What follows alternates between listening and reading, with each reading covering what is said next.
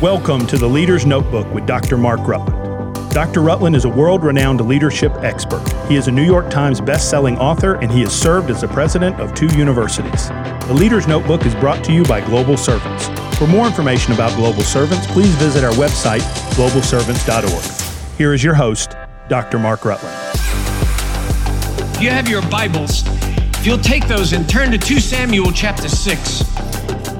Wednesday night, I was so gratified with the wonderful response and feedback I've received from Wednesday night on David's search for repentance, critical moments in the life of King David.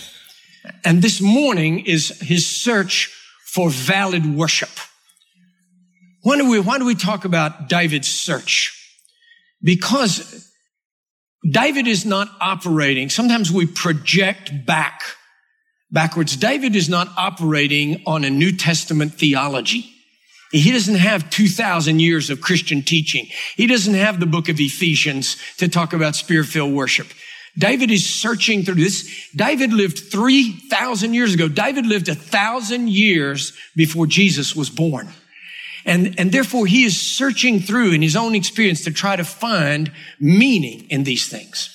And this morning is David's search for worship.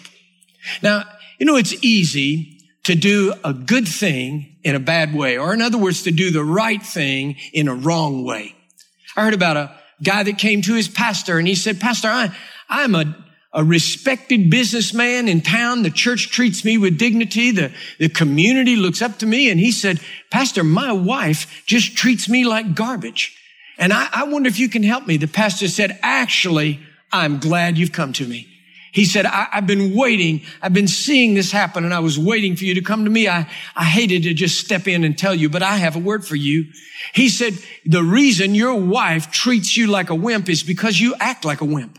You've got to act like a man." He said, "What do you mean, Pastor?" He said, "Assert yourself. Stand up to her. Speak up. Be a man." Well, the pastor didn't see the guy for a few weeks, and then a few weeks later he saw him, and he said, "Well, how's that going for you?" He said, "Well, it's mixed, Pastor." He said, I'll tell you what happened. He said, I came home from work the day after you told me to start acting like a man, and I walked in the house and I said, "Now listen, woman, I want my supper. I want it on the table. I want it right now, and it better be good." And he said, my wife said, "How would you like to not see me around here for a while?" And he said, "I remembered what you told me to stand up to her and act like a man, assert myself. And so I did." I said, "Well, that'd be just fine if I didn't see you around here for a while." And he said, "Well, how'd that work for you?" He said, "Well, on the 3rd day, I could see her a little bit out of this eye right here."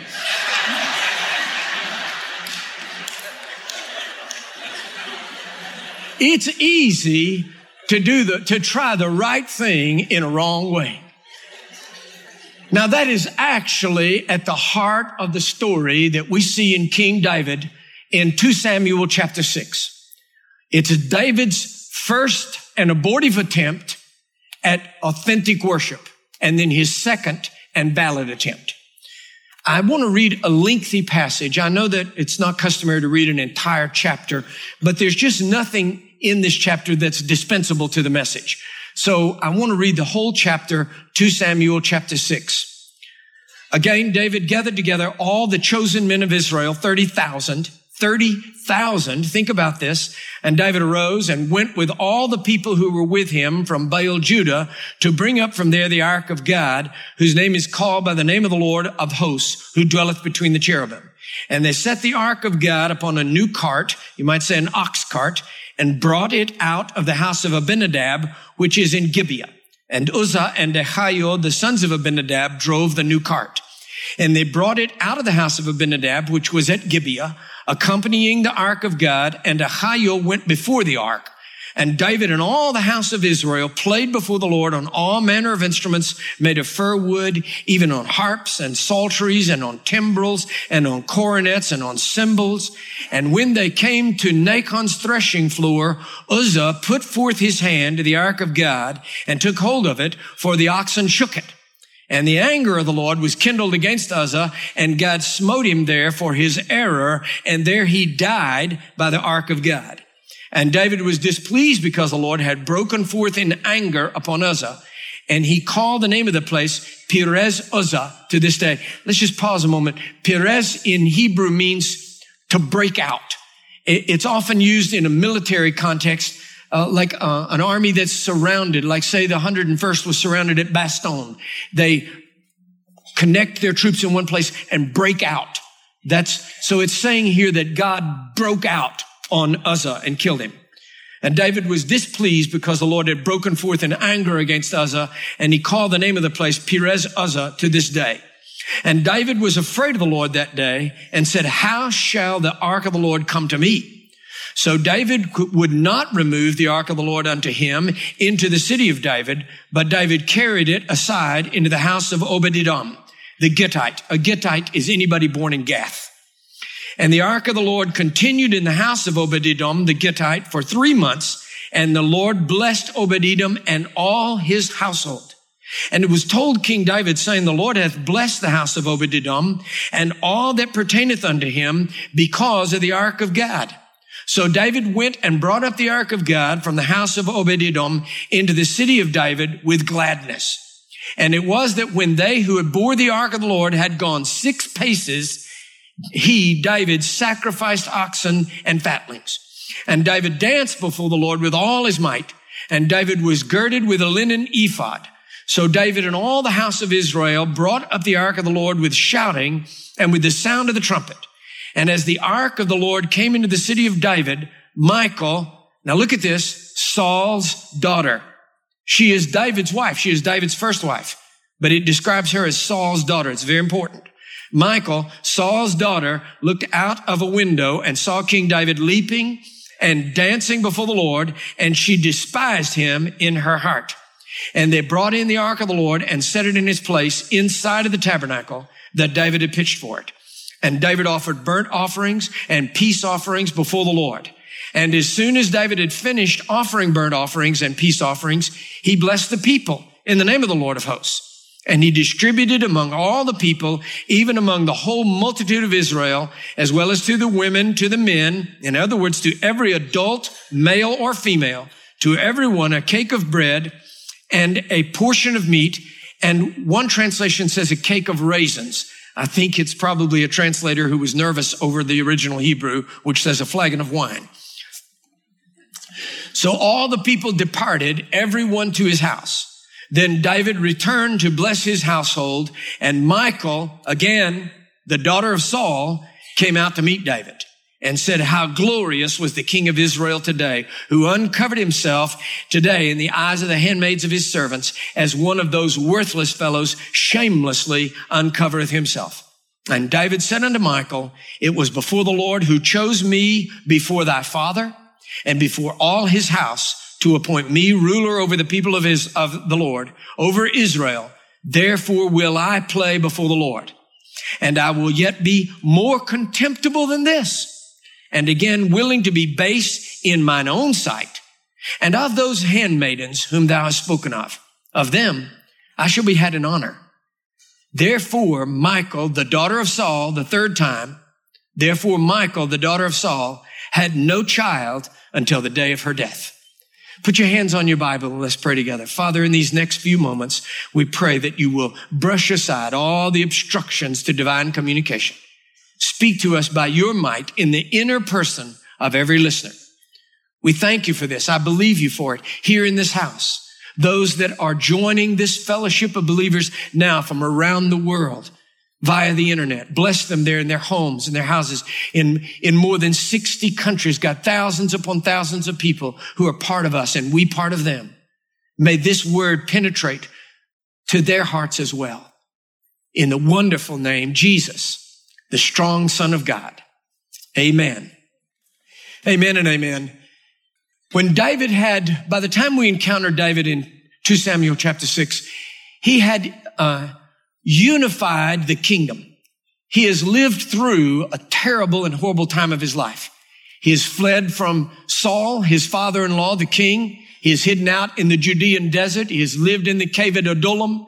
He has raised up a small army. He has lived among the Philistines, which was humiliating to him and difficult. He nearly lost his life to his own small army, a 600 light unit cavalry unit, who nearly killed him because of the disaster at Ziklag. He has seen Saul kill himself in battle. He has lost his best friend, Jonathan. And now he has reunified the kingdom. He's brought together his own tribe of Judah and Benjamin, the tribe of Saul and the other tribes, and brought them together and unified in a new way the kingdom of Israel. And David was not only a great poet and a warrior and a military man and all the rest of the things, he was also a great politician. And he knew that if he kept the old military capital at Hebron, which was the capital of the tribe of Judah, that the other tribes would say that he was still going to give Judah favor. If he moved the capital back up to Benjamin, where Saul had ruled, then his own tribe of Judah would say, he's abandoned us and he's just become like Saul. Now Judah's going to be the redheaded stepchild. He's not going to love us anymore. So David said, what I need is a neutral capital. And so he conquered the city called Jebus. It was owned by the Jebusites. And David conquered that city 3,000 years ago, 1,000 years before Jesus was born. David conquered Jebus and renamed it Jerusalem and made Jerusalem the capital of Israel. And it is still the capital of Israel yet again today. It always will be until the Lord returns. Now, David wanted to bring the blessing of God to his new country and his new capital. How could he do that? The central figure, the central artifact of worship and the experience of God to the Israeli people was the Ark of the Covenant of the Lord of Hosts. David pitched a tent for it, a tabernacle, if you will, in the new capital of Jerusalem. He felt that it was appropriate that the political and religious streams of Israeli life would be unified at Jerusalem. That it would not only be the political and military capital, but it would also be the spiritual capital. And that he would bring the Ark of the Covenant of the Lord of Hosts and establish it in this tabernacle, this tent that he had pitched in the city of David at Jerusalem. He wanted to do it with fanfare. David never did anything small. So he wanted to bring the Ark of the Covenant of the Lord of Hosts back to Jerusalem with a parade. 30,000 soldiers marched with him all the way back up to the old military capital of Baal, Judah. And they bring the Ark of the Covenant. They load it up in an ox cart and they have this massive parade. 30,000 soldiers. There's brass bands. There's girls that are twirling batons. They got floats, that say, welcome back to Jerusalem, Ark of the Covenant. They got Shriners with little hats and tiny little cars that are driving around. This is a great parade. People on the sidelines are throwing confetti and they're shouting. It's a great parade. The only problem is that David has made a major miscalculation. The Bible is perfectly clear, and David should have been aware of it if he wasn't, in the law of God, that the Ark of the Covenant of the Lord of Hosts should never be carried in an ox cart. Should never be carried any way except one way, and that is that with staves of acacia wood put through the silver brackets and carried only on the shoulders of the priesthood. They put the Ark of the Covenant up in an ox cart. The sons of Abinadab, who's been storing the Ark of the Covenant, they're the honor guard. Ahiel goes in front, and this poor chap named Uzzah stands behind, and they're marching along, and the brass band is playing, and the soldiers are marching, and people are cheering. It's so exciting.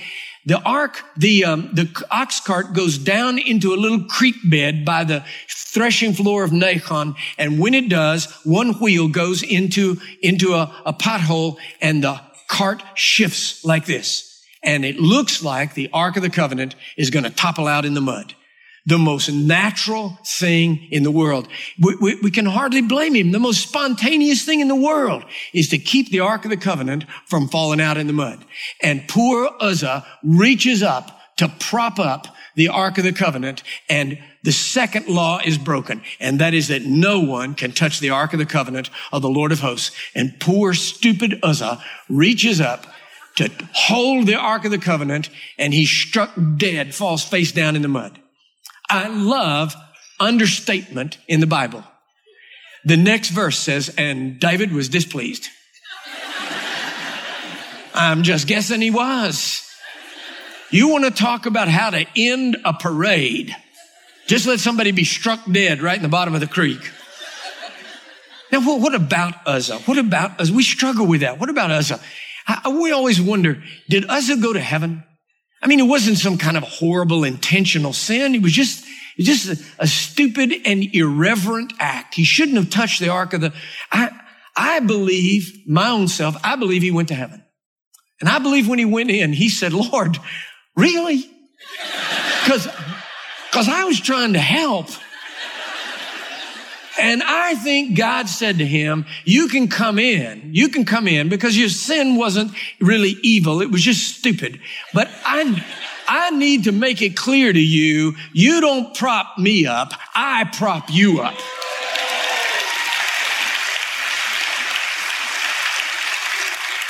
So David says to himself, look, the Lord has broken out. This is a fascinating turn of phrase in Hebrew, Perez Uzzah.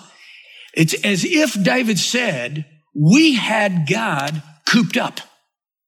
We thought we had God figured out. We thought we had him confined in a box in an ox cart.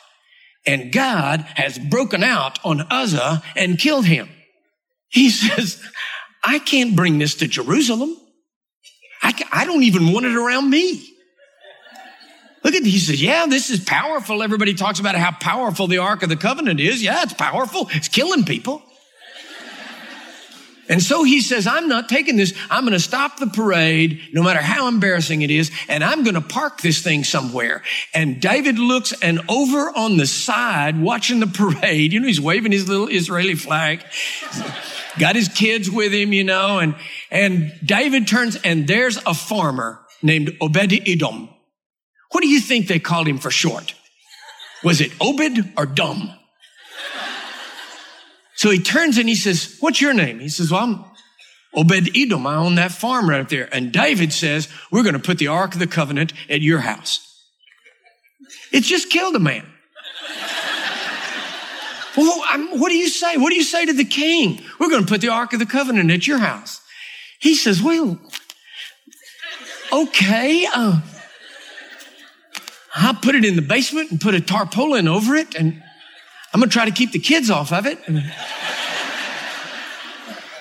But how long are you going to leave it? I told you, David is a politician. He says, I'm going to remember you. Anytime a politician says that to you, just put your hand over your checkbook. I'll remember you. We'll come back for it. And David tucks his tail between his legs. The musicians stop playing, and they start back to Jerusalem. And in Jerusalem, David promptly forgets Obed-Edom. A few months later, he suddenly remembers the guy. Oh my. Oh, he says, I thought about that poor stupid farmer. Oh my gosh, he said, I bet there's a hole in the earth. I bet he's dead. I bet his kids are dead. The cows are in. Oh man, he said, what have I done? And he tells these two guys, he says, go down and check on this guy. And they come back and they say, Your Majesty, you're not going to believe what's happened down there. And David said, oh, tell me. I knew this. Tell me. They said, no, Your Majesty, you're not going to believe it. Everything in this guy's life has been blessed since you put the Ark of the Covenant at his house. Everything is blessed. The fields around him are given 3 bushels an acre. He's getting 9 bushels an acre. His cows are giving more milk than he ever has. His livestock are multiplying. His barns are full. His silos are full. Everything is being blessed. He's happy. He's flowing. His cash flow is fantastic. And his wife is pregnant. Everything. So everything that he touches is turning to gold. And David says, I meant to bring that thing up here. Now listen to me on this. Sometimes we start to do the right thing in a wrong way.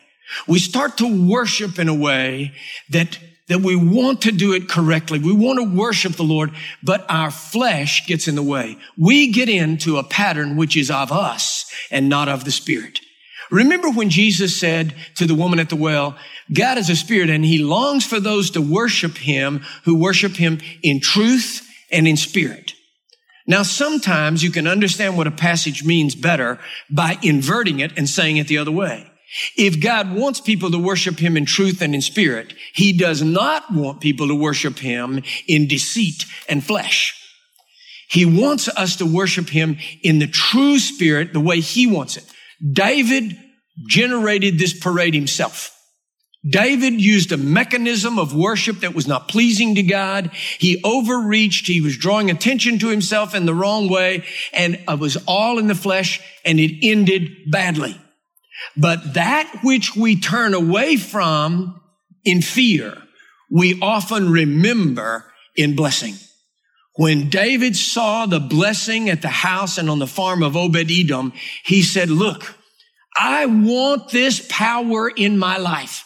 I want this power in the capital city. I want this in Jerusalem. I want it in the tabernacle that we pitch, and I want it in the heart of this nation. I want this power, but this time we have to do it right. This time we have to do it right. And so David goes with the same parade, takes the same band, same floats, everything, but this time the priests carry the Ark of the Covenant as it's supposed to be carried. And the Spirit of God comes upon David and upon all the people. And they go 6 steps. It says that they go 6 paces. The parade starts, the bass drum's playing, they're playing bugles, they're laughing, having a great time. They go 6 steps, and David says, stop. And he stops right there and sacrifices oxen and fatlings. He makes a great sacrifice to the Lord. He says, I want to begin this whole process of restoring worship. In my search for worship, I want to begin right now with blessing God. Now listen to me on this. It says that when they get to Jerusalem, more sacrifices, more blessing, more fatlings, more rams. I want to say this, but I don't want you to misunderstand the motive. We've already had the offering. We're not going to have another one. I'm not trying to jack the offering up. I just need you to hear this. I believe that giving to God is a valid, enthusiastic, joyful, liberated act of worship, just like singing or clapping your hands or any other act of worship. I believe that when we give as David gave, we release something inside of ourselves that is at the very heart of worship. I was talking with a guy the other day, and he said he was committed to restoring Davidic worship. He said, I want to restore. I don't know what he meant by that, but the more he talked, I felt that he and I were not on the same wavelength. I want to restore Davidic worship. Listen to me. If you want to restore Davidic worship, the first thing you have to do is sing in Hebrew. The second thing is, what is really happening here? What is it really about?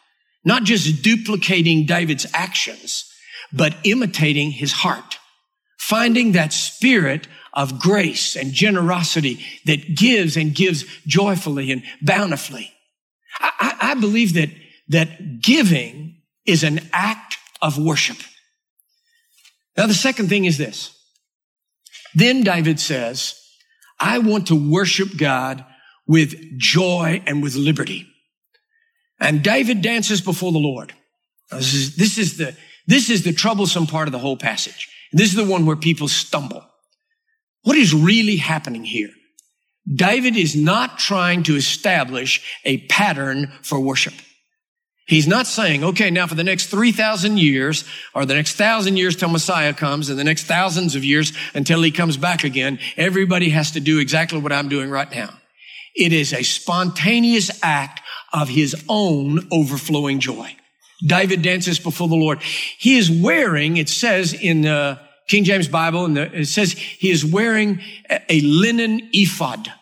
I heard one pastor characterize this as a loincloth, but that would not be consistent with my research on an ephod. An ephod would be an overlet, a couplet that might look like a full kind of cooking apron. Comes over your head, comes across the shoulders, ties on the side, comes down the front, and then comes down the back.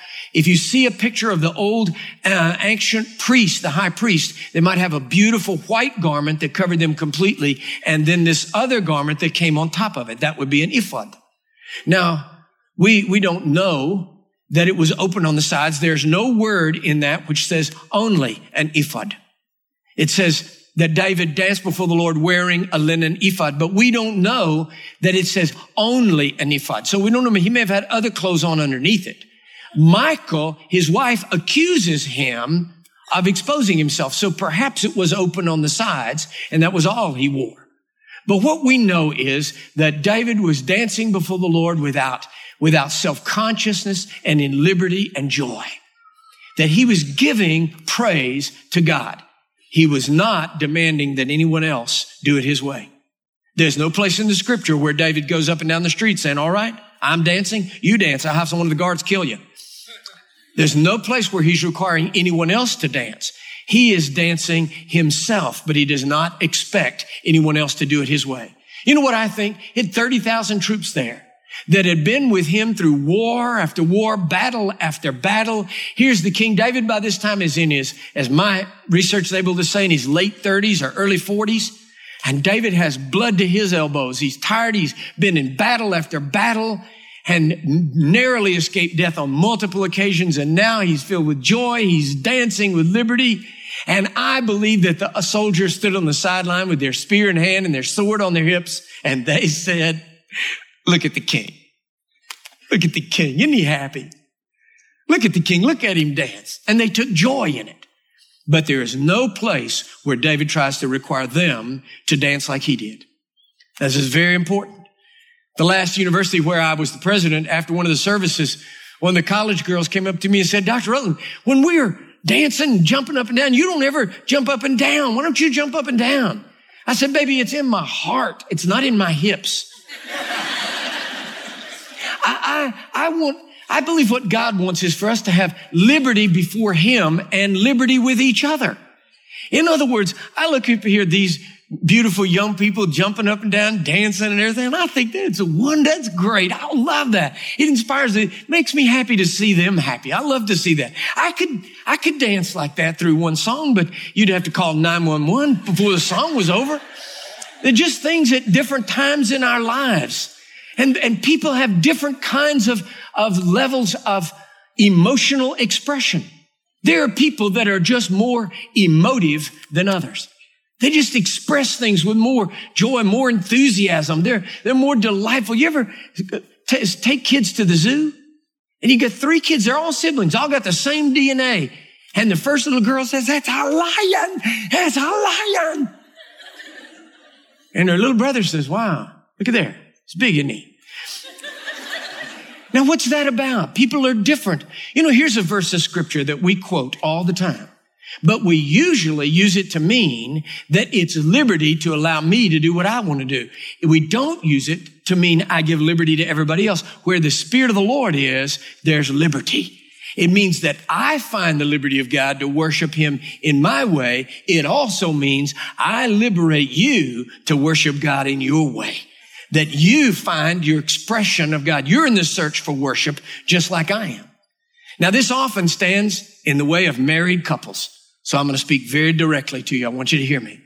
Not always, there's no rules, but often women are much more emotional and expressive in their worship than men are.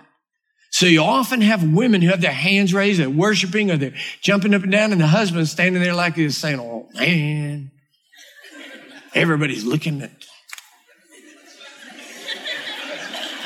why is she doing all?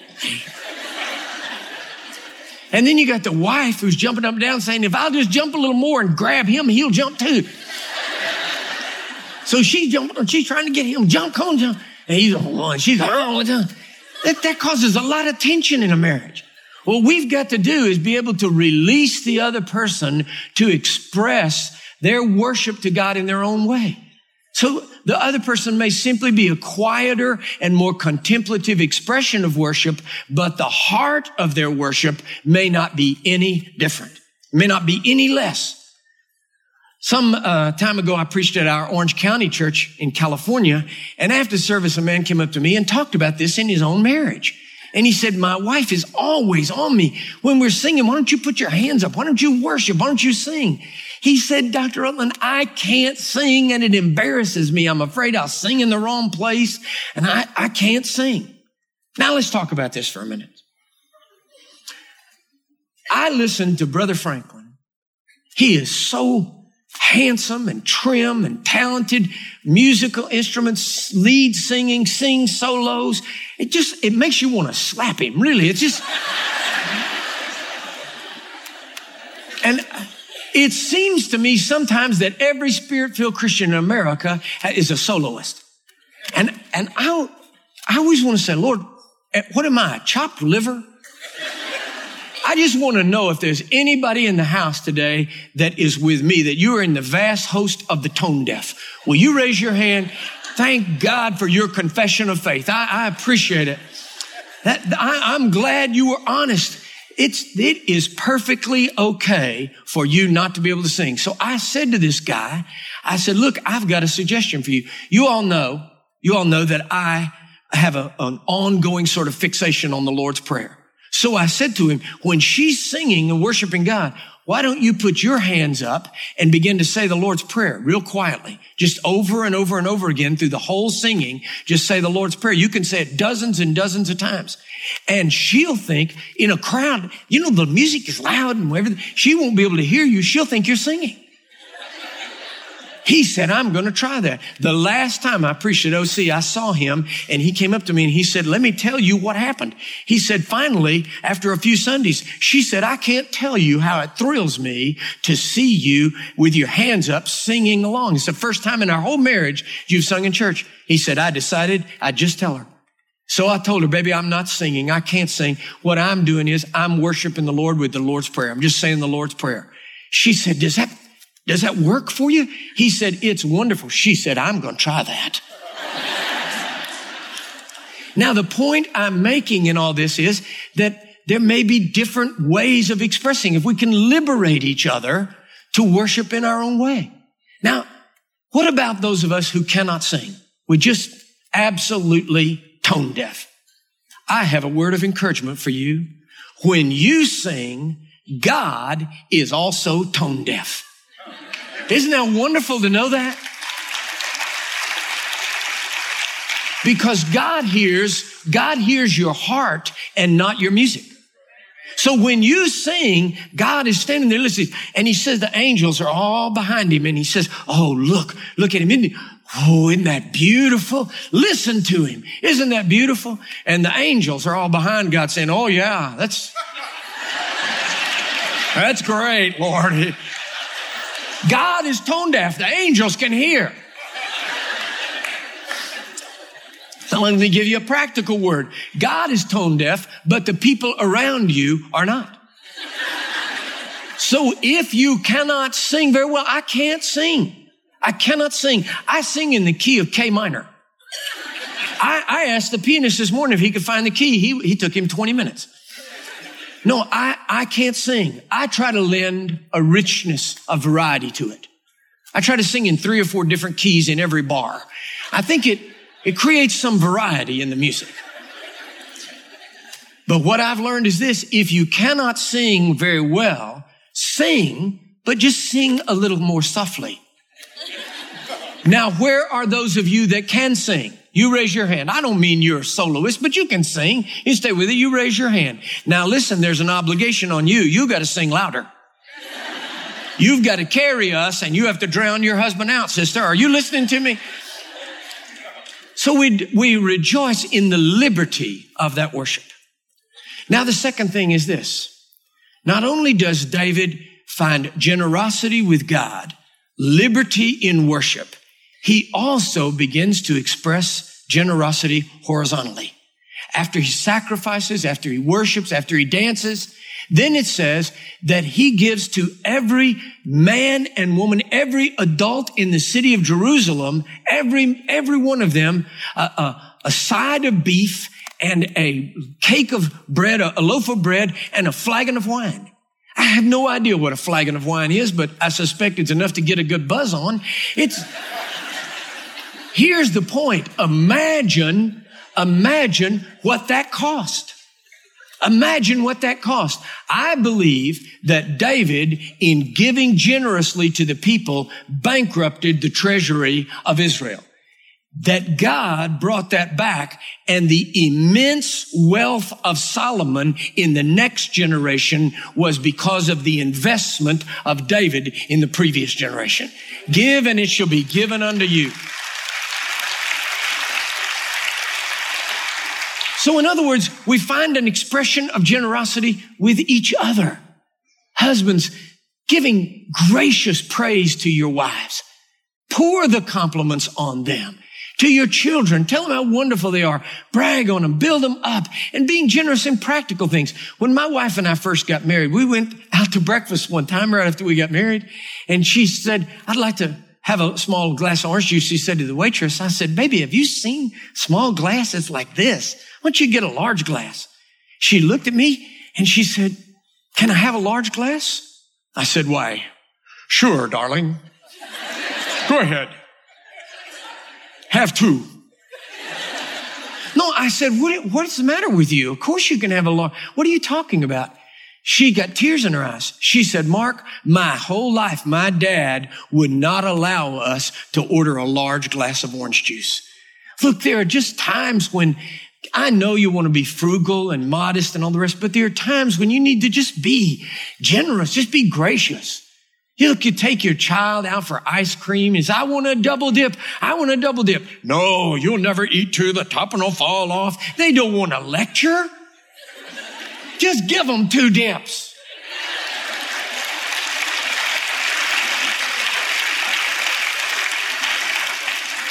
So we see these things then. A genuine and earnest heart for God, liberation both vertically and horizontally. David's not trying to make anybody else dance, and nobody's trying to make him stop.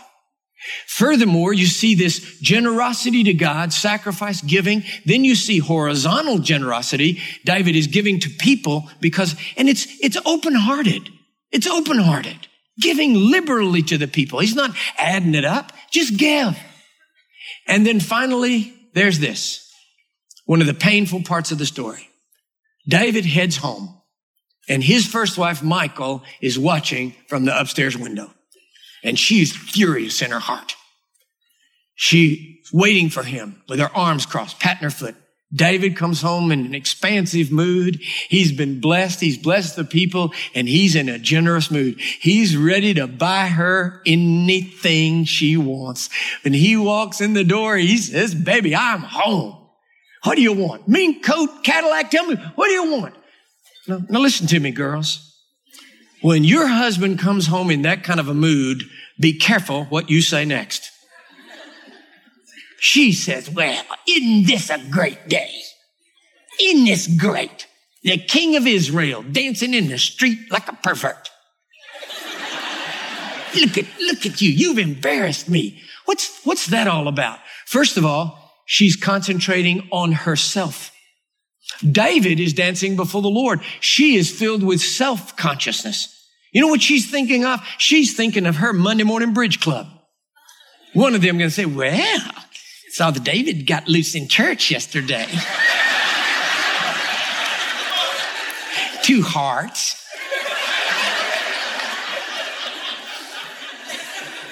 But David is thinking about the Lord. Michal is thinking about Michal.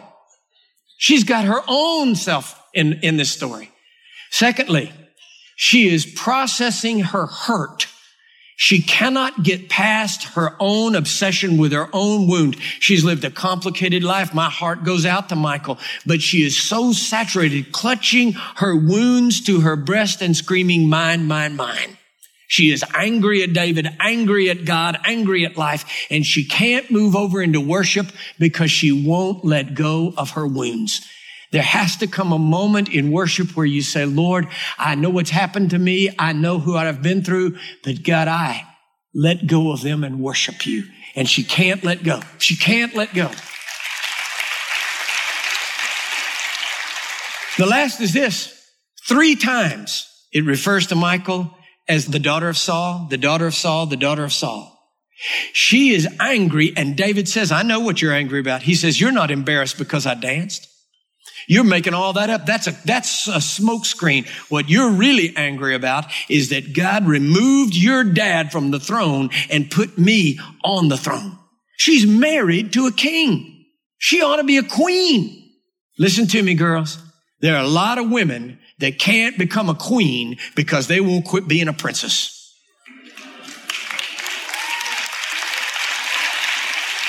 There has to come that moment where you're no longer the daughter of Saul. You become the wife of David. Otherwise, you can't move on into the joy of the moment. And she says, you embarrassed me. You embarrassed the nation and you embarrassed yourself. Listen to David's statement of liberty. He says, now listen, you can't condemn my heart. My heart is open before the Lord. I was dancing before the Lord. And I'm going to humble myself before the Lord. I will humiliate myself before the Lord if God tells me to. I will give him everything I am and everything I have.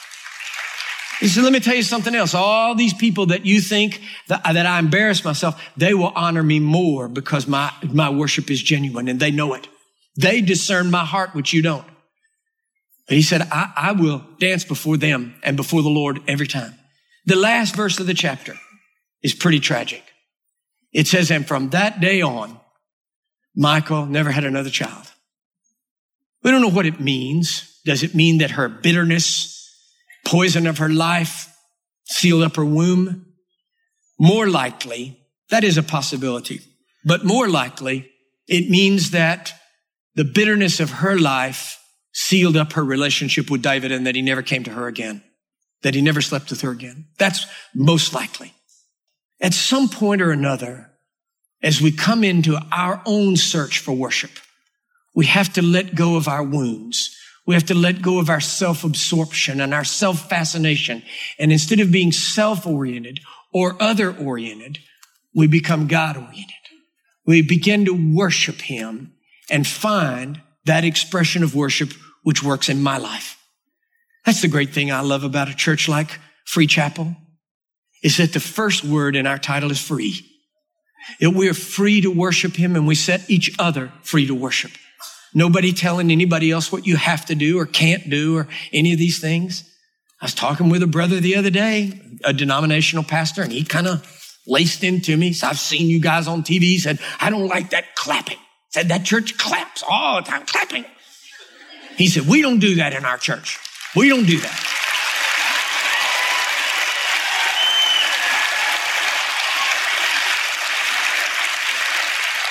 I said, look, I'm not saying, people don't go to hell if they don't clap. Don't clap. But why do you think we shouldn't? He said, because it's not in the Bible. He said, there's nothing in the Bible. I said, well, actually, it is. The Bible says, clap your hands, all you people. Shout unto God with the voice of triumph. That's in the Bible.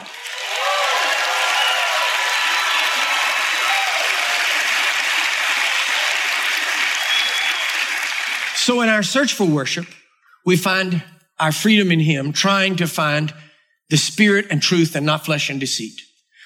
We find the grace to give to God graciously, generously, open-hearted, giving love offerings, thank offerings, blessing offerings, not just calculating our tithe to the penny, but saying, Lord, I can't give you enough. We find generosity in the spirit of worship with each other, and we let go of our wounds and judgment on each other and move into the liberty of where the Spirit of the Lord is. Now listen to this. Where we come to the heart of worship, there's all kinds of music and all kinds of ways to sing. Sometimes we sing in joy unspeakable and full of glory. We just want to dance. We want to rejoice. Sometimes it's praising, talking about God, how wonderful he is. Sometimes there's testimony music. We sing to each other and share in testimony. For example, I'm standing on the promises of God, my Savior. I'm testifying to you. When the roll is called up yonder, I'll be there. That's a testimony song. I'm trading my sorrows. That's a testimony song. But the sweetest, where it moves into most place, is where it becomes intimate, where it's as though I am alone with God in the presence of thousands of others who are also alone with God.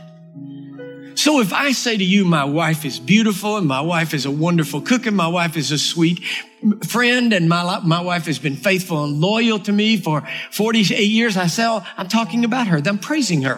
Do you see? But if I go home and I say to my wife, I'd just like to tell you my wife is beautiful and my wife is perfect and my wife is faithful, my wife is lovely, Allison would say, what's the matter with you? I'm standing right here. Talk to me. So I take her in my arms and I say, I love you, baby. I love you. Every time anybody says I love you to someone else, there's an inherent question in the statement. I love you. Do you love me? That's the heart of intimate worship, is that God says to us through the cross, I love you, and we answer, I love you too. I love you too. You've been listening to The Leader's Notebook with Dr. Mark Rutland. Be sure to subscribe, rate, and review today's podcast. You can follow Dr. Rutland on Twitter at Dr. Mark Rutland or visit his website, drmarkrutland.com. Join us next week for another episode of The Leader's Notebook.